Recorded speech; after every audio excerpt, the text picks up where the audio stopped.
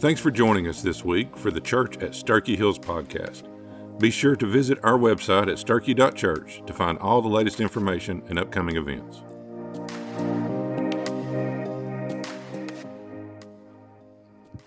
Well, amen. I want to invite you to open your Bible or your device to Daniel chapter 4 as we continue to navigate through this amazing prophetic book of Daniel. This book is about 2,600 years old, and yet it's still applicable and real today. It's almost as if it was written yesterday.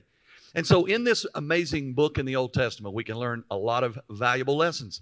Today's message is a continuation of last week. It's called Watch the Point. Not what's the point, but watch the point.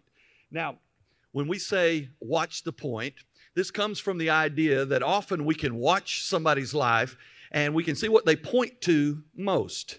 And it will say a whole lot, a tremendous amount about the condition and the direction and the attention of the heart.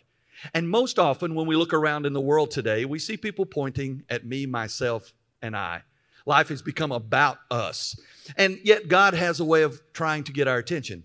And God ultimately will do everything, no holds barred, to get our attention. And Nebuchadnezzar had a huge ego. He had a huge pride problem. He had a huge self-image problem. And so everything he did, he needed to build himself up. He wasn't after acquiring more land. He had plenty of that. He wasn't after building a greater kingdom because his kingdom was enormous. We talked about last week Babylon, which was his kingdom, his city, his modern-day Iraq, and yet he had built this fortified city that was 15 miles on every side, 4 sides. And his wall to protect it was 387 feet tall, enormous. At the top, 87 feet wide, enough so they could have chariot races around the city. Through the bottom of it, they had erected this over the Euphrates River. Inside the garden, he had a palace that nobody else can compare to. And on top of his palace, he had built a hanging garden for his wife. And it is known even today as one of the 7 great wonders of the ancient world. So if anybody had a reason to be prideful, it would be King Nebuchadnezzar. And yet we saw last week, God hates pride. Tell your neighbor, God hates pride. We like to talk about the lovey-dovey side of God, but God is also wrathful. And because he's just, God gets angry because he is righteous. And there's such a thing as called righteous anger, righteous indignation. And so God hates pride. Over and over, he tells us that. And so God wanted to get his attention. And let me just tell you something. The only thing worse than God getting your attention, you ready, is God not getting your attention. I want to say that again because I want you to write this down in your mind and chisel it in your heart. The only thing worse than God never getting your attention is worse than God getting your attention is God never getting your attention. Because if he never gets your attention, if he never gets you to the place where you acknowledge who you truly are and how great he truly is, then we'll never experience what he has for us, and that is salvation and eternity in his presence in heaven. But if he never gets our attention, we spend eternity separated from that love, from that God, in a place of torment that God created for the fallen angels, the demons, and ultimately those of us who never received Jesus. That's where we spend our eternity. So chapters 1, 2, and 3 are all about look how good Nebuchadnezzar is. It's chapters written to the greatness of a man, or so he thought. Chapter 4, the pendulum swings to the other side, and it is a press conference to the world. It is Nebuchadnezzar speaking to the world. He's written a letter, and God and Daniel would have it in his book, a letter written by Nebuchadnezzar. And so in chapter 4, he begins with what we called last week the pronouncement of a believer. Nebuchadnezzar says in verse 1, he said, "It is my pleasure, man, to tell you what God has done for me." He gives his personal testimony of how things have changed. And we talked about how it's like a movie of today where they start with the end and then they pause and they put some verbiage on the screen that says, 1 year earlier or 3 years earlier, or whatever it is, 3 weeks earlier. Okay, that's what he does. So now he's going to begin to tell what happened to get him from a place where in chapters 1, 2, and 3, it was all about him. And chapter 4, it's all about God. So we saw that last week. Number 2, we saw a preoccupation of humanity. What we're naturally drawn to in the flesh and what we're naturally inclined to, and that is to be about self. And he goes on in his letter to the world, and he says, I was in my palace, being content, enjoying my prosperity. And ultimately, that's what all of us are really about finding a place where we're comfortable with us, where we feel like we're doing at least as good, if not better, than the next guy. And we can argue and say, well, that's not me. I really don't want that. Yeah, you do. Everybody does. It's flesh, and flesh battles spirit. Flesh and spirit never go together. How do we do it? We do it with the words we say. We point at ourselves. We talk about what we've done, our accomplishments. We do it with initials by our name. I have a BS, an MBA, and a Master's of Divinity. I got a PhD. I got a doctor. We put letters by our name. We do it with cars. We do it with homes. We do it with boats. We do it with vacations. We do it with our children. We talk about the greatness of our children. Why do we talk about the greatness of our children and our grandchildren? It's because they're image bearers of us. And if they're doing good, it reflects well on us. So we are all about our personal agenda. And one theologian, well, he's not actually a theologian. He's just a commentator. This is what he says about now this is overstated, but it generally states how most of us feel at some point in our life. It says, I'm through with standing in line to clubs I'll never get in. It's like the bottom of the ninth, and I'm never going to win. This life hasn't turned out quite the way I thought it would be. You know, some of you will catch on in a minute. I want a brand new house on an episode of Cribs and a bathroom I can play baseball in, and a king-size tub big enough for 10 plus me. I need a credit card that's got no limit and a big black jet with a bedroom in it. Going to join the Mile High Club at 37,000 feet. I want a new tour bus with old guitars, my own star on Hollywood Boulevard. Somewhere between Cher and James Dean will be fine with me. I'm going to trade this life for fortune and fame. I'll even cut my hair and change my name because we all want to be big rock stars and live in hilltop houses driving 15 cars. Now, that's not a theologian, but some of y'all know where that came from. A band that's now arguably the most hated rock band that's ever played. It's called Nickelback. And the guy who wrote it is a guy named Chad Kroeger. Okay? And we joke about that, and they even joked when they wrote it. They said they just began to think about some of the things that people pursue. And the truth is, it may not look like that. Okay?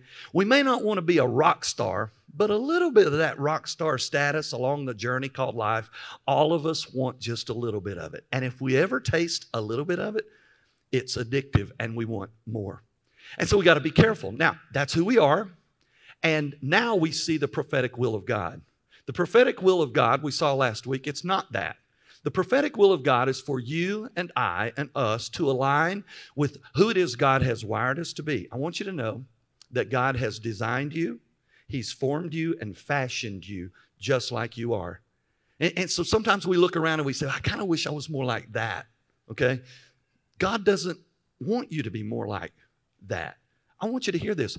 God wants you to be more like you. He wants you to be you because He wired you, formed you, fashioned you, and made you you. And you are an image bearer of part of God, who you truly are.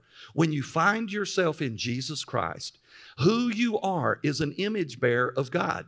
And although we're all different people, all of us bear the image of God. Now, that's kind of crazy because you think if we all are image bearers of God, we kind of look alike, act alike, sound alike. No, God is much bigger than what we think He is. And so you and I are image bearers of God. And so we have the prophetic will of God. So you remember what it was? It was a dream. Daniel comes along. He says, man, this dream, I wish it was for somebody else. But Daniel loved Nebuchadnezzar, even though he was heathen. And he says, this dream is about you, and you're going to spend 7 years in a cage eating grass with oxen. And you're not going to know who you are. 7 years, you're going to be separated from the greatness of your kingdom. Now, all the while, God is trying to reach this guy named Nebuchadnezzar. I want you to understand something. God is always trying to reach you. God is always trying to speak into your life. God is always trying to encourage you. God's ultimate goal, listen, is for you to embrace Him and dive in and get up close to God. He wants you to be in an intimate, personal, real relationship with Him. I just think that kind of smokes me. It just amazes me. And when He gets your attention, sometimes it hurts. Sometimes things break in the process. When I was 10 years old and sitting in a revival, I really wasn't looking for God. I was there because my parents took me. But God was looking for me. He hadn't lost me. He was just looking for me to have an encounter.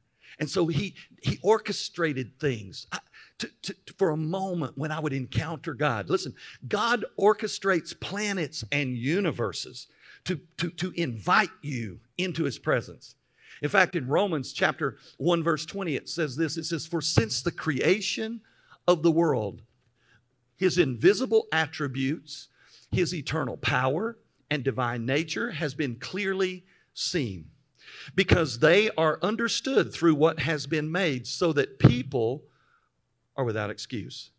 At the end of the day, at the end of your season called life, we have no excuses. God has done everything. Everything in creation points to the invisible stuff of God. Okay? Everything temporary points to the eternal nature of God. This morning we had our outdoor service, and the forecast was 49 degrees. The forecast is goofy every week, and yet God shines on us in our outdoor service. It's been amazing. And so this morning it was like 49 degrees, I think they said. And put the sweater on. I didn't make the mistake I did last time they called for cold weather. I put on long underwear. By the time I got in here, I was having my meltdown. Okay? So I was out there and the sun was shining and the trees are starting to change colors, And my buddy the hawk was flying around. And all of that is screaming to us, saying, "Hey, I'm God. I'm here. I want an encounter with you. I love you. Let's do this thing called life for eternity. I've done all the work so you can come to me and be with me. Why don't you embrace it?" But at the end of the day, all of us get to decide. And at the end of the day, it comes down to what we do with him screaming at us for whatever length of our life it is of him communicating with us. Now, so he gets this dream. So along comes a friend. And the fourth point was the prophetic warning of a friend. God is so good that even when we're ignorant, even when we're stubborn, even when we're selfish and prideful and self-focused, God sends godly friends into our life. And I want to encourage you to listen to your godly friends. I'm not talking about the friends who say they're godly. I'm not talking about the ones who say they want what's best, those that say they're friends. I'm talking about the ones who know Jesus like you know Jesus. God will send them into your life to encourage you and help you in your journey, because we all have tough moments. We all have stuff in our life where we need help. And so God in his sovereignty has placed this godly person into his life, someone who will be a friend despite the pride, a friend despite the selfishness, a friend despite the ignorance. God sends us godly people. So Daniel served alongside this guy for over 40 years. Now let's back up a little bit. You remember in chapter 1, Daniel's deported from his homeland. He's forced to walk 1,000 miles, right? Okay, at Spear Point or whatever, to get to modern-day Iraq, which then was Babylon, all right? And when he gets there, it was for an appointment to be castrated and become a eunuch. Then he gets re-educated. Then he gets a new name. And all the while, listen to me, God was using that to reach a king named Nebuchadnezzar. Isn't that crazy? That sometimes in your hardship, in your suffering, God uses that to communicate his love towards somebody else. It's good to know that God has a plan and he has written you into his plan. He did it for over 40 years. Then we saw the prideful nature of man. The prideful nature of man, we'll pick up and rehearse it again, go over it again from last week. It says this in verse 28.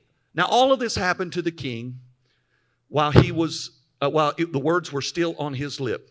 After 12 months, he happened to be walking around on the battlements or the porch of the royal palace of Babylon.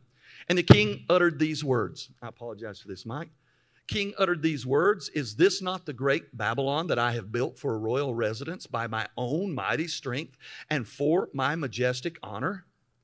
He says it's all about me. He's been warned. He's had a dream. He's had an interpretation. And now it's all back about him. And if we're not careful, that is our default mode, to go back to about my power and my glory and my majesty and me, myself, and I. It took 12 months. Now listen, at some point, there's a breaking point with God. He's patient, He's just, He's righteous, He's perfect. But at some point, enough is simply enough. And I would ask this question in your life, where's that place? What is it that God is inviting you to that you just haven't surrendered to? What is that thing that He's saying, you need to take that out of your life, but you just don't take it out of your life? What is that place where God says, enough is enough, now I'm going to get your attention? And that leads us to the next point, the persuasive ways of God. The persuasive ways of God. God has His way of accomplishing His will. And God is big. And God does what He wants to do. We can pray to God. We can ask God to do great things in our life. We can do all these things, but at the end of the day, God is going to accomplish His will. And He has a way of making that happen. Look what happens in verse 31. It says, while these words were still on the king's lips, a voice came down from heaven. It is hereby announced to you, King Nebuchadnezzar, that your kingdom has been removed from you. You will be driven from human society. You will live with wild animals. You will be fed grass like oxen. And for 7 periods of time, or 7 years, they will pass by for you before you will understand that the Most High is ruler over human kingdoms and gives them to whomever He wishes. Now, in that very moment, this pronouncement about Nebuchadnezzar came true. He was driven from the human society. He ate grass like oxen, and his body became damp with the dew of the sky until his hair became long, like an eagle's feathers, and his nails like a bird's claws. The persuasive ways of God. You don't want this, all right? You don't want this. And yet God warned him, and God warns us. He tells us what He's going to do. He tells us how He's going to accomplish His will. He tells us the way He's going to do it. And He told Nebuchadnezzar through a dream. Daniel interpreted, and he would not listen. What's the end result? As soon as he goes out on the porch and begins to say, whoo, look at this place, man. It is good in my hood. I have it going on. Look what I've built. And he had a good reason to do so. But as soon as he said those words, he began to change and morph into what we saw last week. According to the Greek words, it's like a werewolf, wolfman. Okay? And so his hair grew out like feathers, and he stood out in the rain, and he ate grass, and his fingernails turned to what looked like talons. Okay, everything changed. And so I was thinking about this. I want you to understand the disparity, the chasm of difference between who he thought he was and who God saw him as and made him to be.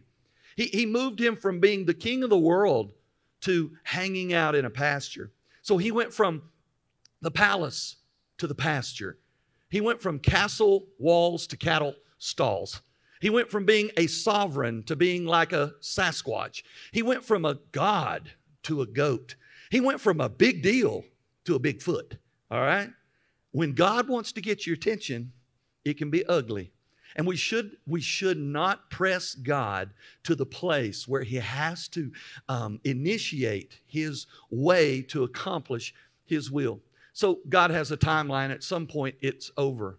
And God was tired of working with Nebuchadnezzar, and He had to get his attention.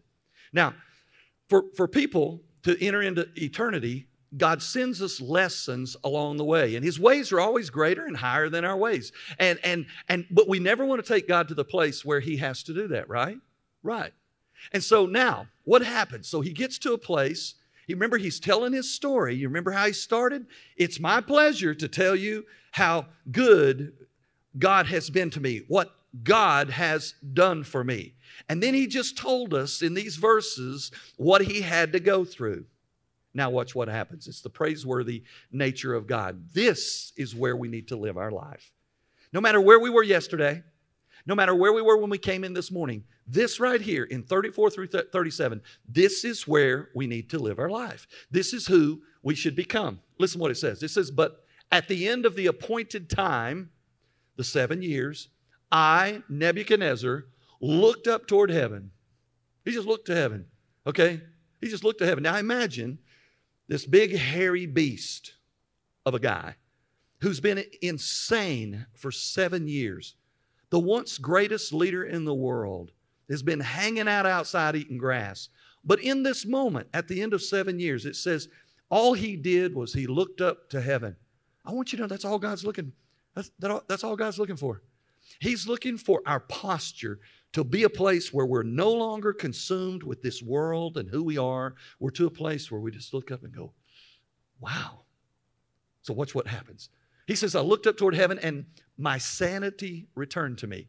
And I extolled the Most High. And I praised and glorified the one who lives forever. For his authority is an everlasting authority, and his kingdom extends from one generation to the next. All the inhabitants of the earth are regarded as nothing. He does as he wishes with the army of heaven and with those who inhabit the earth. No one slaps his hand and says to him, what have you done? At that time, my sanity returned to me. I was restored to the honor of my kingdom, and my splendor returned to me. My ministers and my nobles, they were seeking me out, and I was reinstated over my kingdom. Watch this. And I became even greater than before. This is what is so cool about God. All right. Oh, he says, so now 37, let me get this in there. He says, so now I, Nebuchadnezzar, praise and exalt and glorify the King of heaven. It's no longer about him. He says, I worship God. And he said, for all his deeds are right. Wait a minute. He just went through 7 years of animal kingdom. Okay? He says, all his deeds are right and his ways are just. He is able to bring down those who live in pride. You think? He's able to do what he said he's going to do. Now, this is so cool. All right? So, God forgives, God restores, and God blesses. And yet the enemy has convinced us that we don't need forgiveness because we're pretty good people. We're better than we are badder. Okay?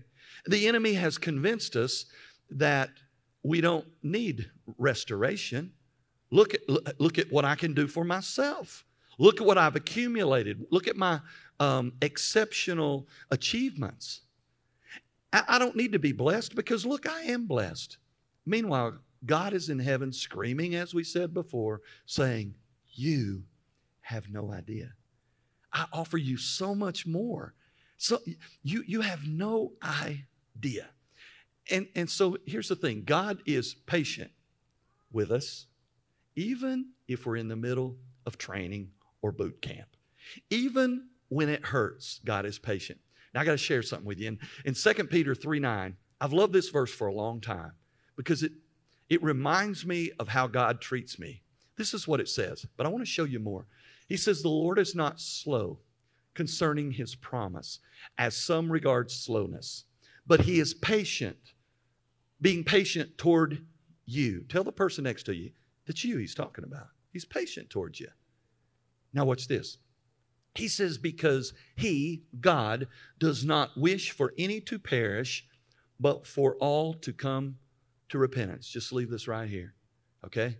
I always read this verse for the lost person, that God is patient and willing that none should perish. And I would use it evangelistically, like if you're lost, God is patient with you. You're still here. He's still working on you. And it's true. It's that. I've used this verse and I understood this verse that God has told us what he's going to do. As an example, Jesus will return again one day for his church. Disappear for 7 years and tribulation will break out. Then he will come and rule and reign with us on this earth. Well, why has that not happened? He said that 2,000 years ago. Paul thought he was coming back in his lifetime, and yet he still hasn't come back. God is patient. He's still waiting for some to be saved. This is what I never noticed. He says, but he is patient toward you because he does not wish, so that's personal, that's you, because he does not wish for any to perish, but for all to come to repentance. God, if you're born again, sealed in the Holy Spirit, saved, going to heaven when you die, there's a world out there that has not received what you've gotten. They're still lost in their sin. They're still headed toward a destination of suffering called hell. It's just that plain, just that simple. There are two eternal destinies, heaven and hell. Jesus talked about hell more than he did heaven. Why? Because he's patient and willing that none perish, but that all have eternal life. And so in the meantime, he's patient with you as a believer in using you to help other people get to the place where they can say, it is my pleasure to tell you what God has done for me. Verse 37, again, look what he says. When God gets your attention, he says, man, I praise and exalt and glorify the King of heaven. We sang some songs this morning, perfect opportunity to praise, exalt, and glorify the King of heaven. Great songs, great songs. It's an opportunity to sing. He's given us his eternal word, an opportunity to read it and be reminded of how great he is, and yet often we never read it. He's surrounded us and given us an opportunity to engage and be a part of a community of believers called the church, and yet often it's second, third, fourth, 10th fiddle in the band. Meanwhile, listen, God is patient and willing that you help others find what it is that you say that you have. He says, why? What gets us to a place where we can speak of God with such high esteem? The place where we just, man, I don't care what anybody thinks.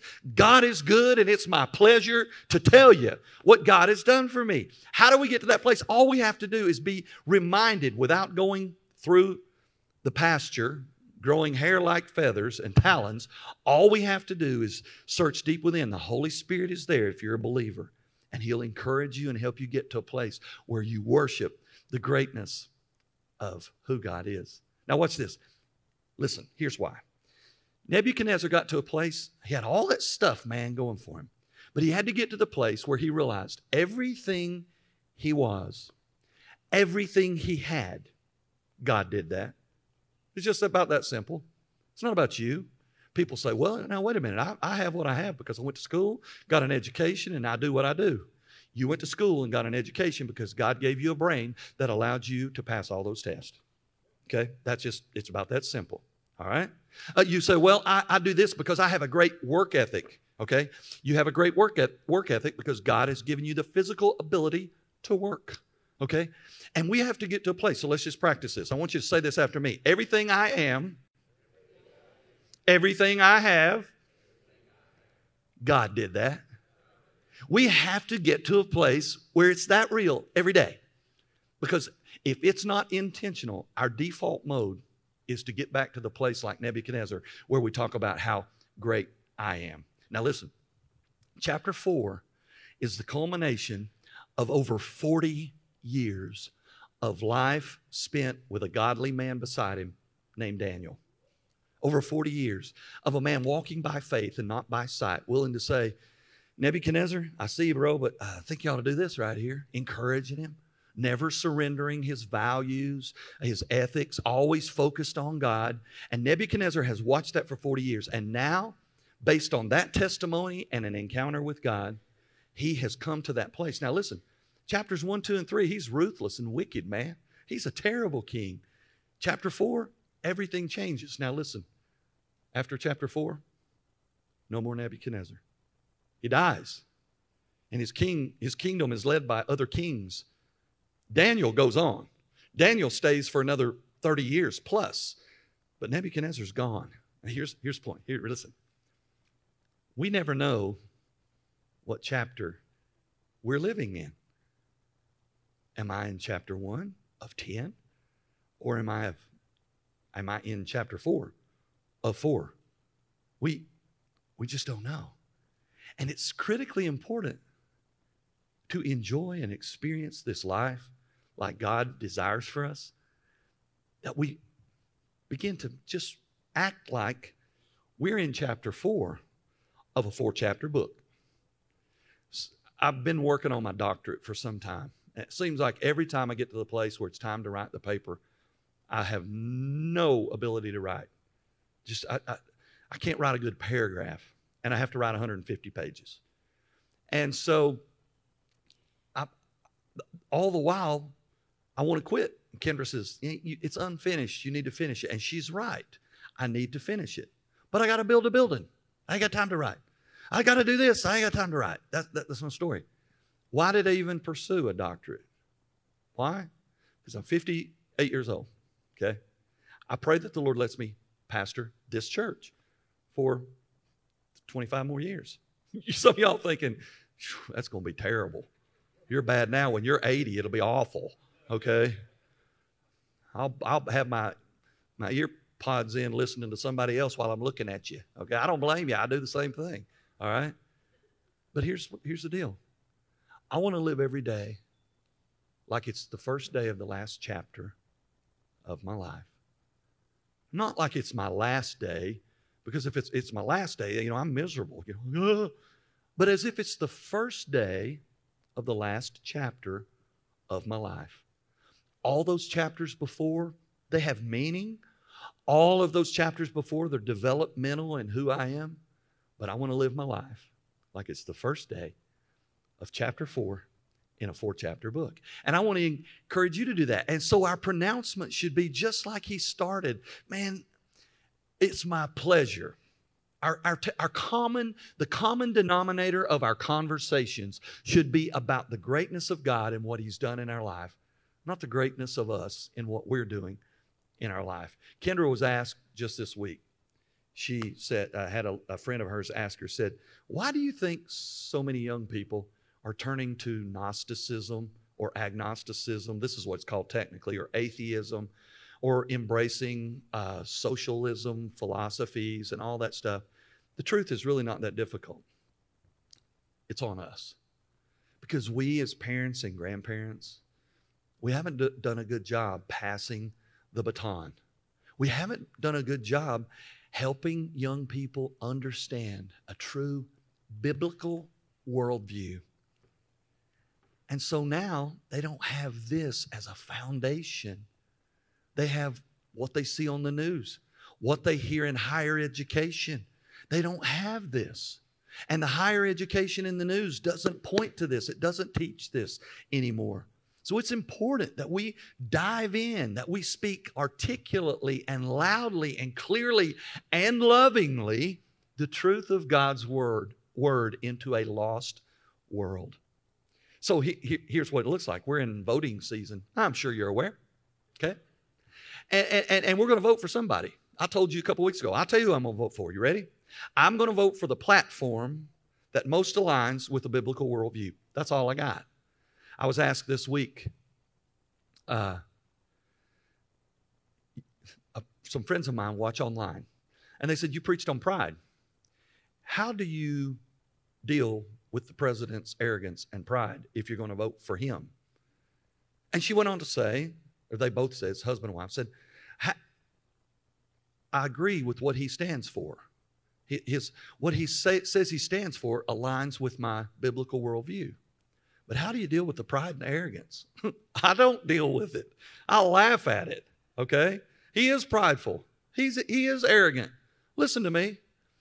If you were a billionaire and the president of the greatest country in the world, you would be prideful and arrogant too. It kind of comes with the position and the office, okay? And so what do? We look in the mirror and say, don't let me be that, and let me pray for him. You pray for the president, you pray for the vice president. It doesn't matter who's in the office. It doesn't matter who gets elected. I want you to understand something about the election. The election really has nothing to do with a mask or no mask.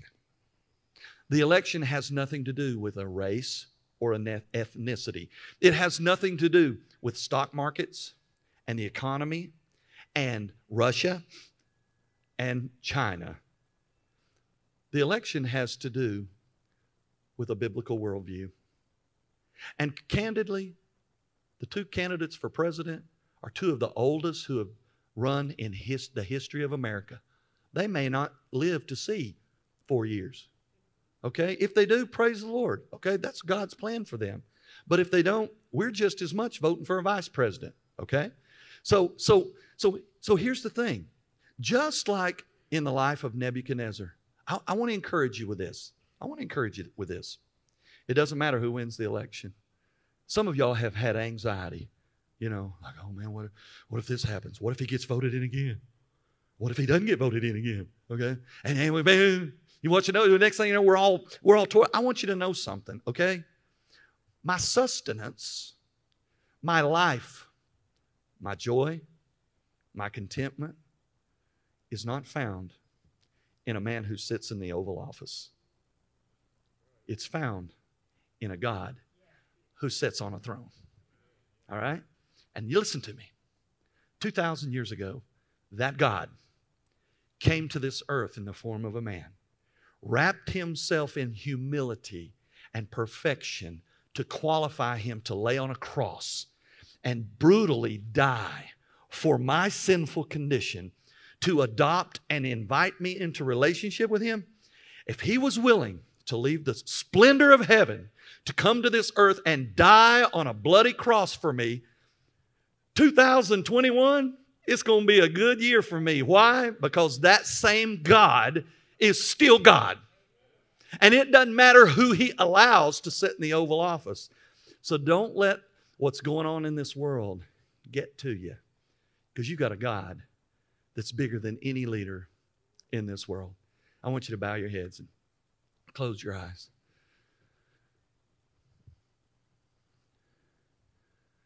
I want you to know that today, God loves you as much or more than he ever has, because he's all love all the time. No matter how good or bad you think you've been, he hasn't stopped loving you, because he's love, and his love is not contingent. It doesn't hang in the balance based on how much you deserve his love. His love radiates from him because he's love. And he cast it forth through all of the universe. And he's casting it forth to you on this very day. And maybe today you simply have embraced somebody else's faith, and it's not your own. If that's you, I would encourage you to listen to the Holy Spirit, that maybe your faith is not your own. And if that's the case, I would encourage you to simply say, like Nebuchadnezzar, I looked to heaven. Just look to heaven and say, God, I'm a sinner. I've never truly received your grace gift into my broken condition. I've enjoyed the faith of other people, but I want to walk from this day forward in my own. Me and you, God, walking together day by day into eternity. That's what I want. So I receive your grace gift. I don't understand why you would love me, but you do. I don't understand why you would be so patient with me, but you have been. So in this moment, I surrender all. I want you to save me. I want you to be my Lord and Master from this day forward. I want to be who it is you want me to be, so I can point to you, because it will be all about you from this day forward. I pray it in Jesus' name. Now, for others who are in here who are already saved, you remember that I told you that Daniel had served alongside Nebuchadnezzar. And here at the end of chapter 4, Nebuchadnezzar became a believer in God. I told the couple that asked me how I dealt with the pride of our president. I told them that I believe God sent a Daniel into President Trump's life, and I believe that Daniel is Mike Pence. And if you're saved today, that verse from 2 Peter about God being patient with you because he cares about others, I believe with all that's in me, he wants you personally, every man, every woman, every student, every young person. God wants you to be a Daniel in somebody's life that will encourage and come alongside people and point them to a greater God, the true and living God. I would invite you to simply say, God, help me be a Daniel to somebody. God, help me point a lost person to you. And we as a church then can be a Daniel to a lost and dying world. Father, I thank you for being patient with us. I thank you for loving us. As days go by, I've realized that more and more and more, how much you love me and how much I love you and how much I look forward to tomorrow and for all of eternity, because that's constant with you. It doesn't change. But God, between now and eternity, help me be a Daniel to this church. Help me be a Daniel to those men who are working on the building next door. Help me be a Daniel to my family. Help me be a Daniel in my community. Help our church become a Daniel that points to the greatness of you because of the way we live, that we just live without compromise, that we're surrendered to you and you alone, not the junk of this world, where we will never find satisfaction, certainly never find forgiveness, hope, love, and eternal life. So help us just focus on you as we move forward. And just like Nebuchadnezzar, we will exalt you, we will praise you, we will glorify you, because God, it's all about you. And our only hope to be in relationship with you is Jesus and what he's done, not what we've done. We love you. We thank you in Jesus' name. Those who know him said, amen. Well, maybe today you just asked Jesus into your life for the very first time. You need to make that public. You need to tell somebody that. You can tell me. I'll encourage you. I'll pray for you. I'll put some resources in your hand. Maybe today is the day where you're going to start living for Jesus. Sometimes we make commitments in our heart that become superficial because we never back them up with actions. If that's you and you're concerned about that, I would encourage you to come to the altar and lay it down. Drive a stake in it. Put a mark on it that says, I'm going to live for you from this day forward. I've been playing games. It's over today. The game starts over today. As we stand and sing, be obedient to God's will.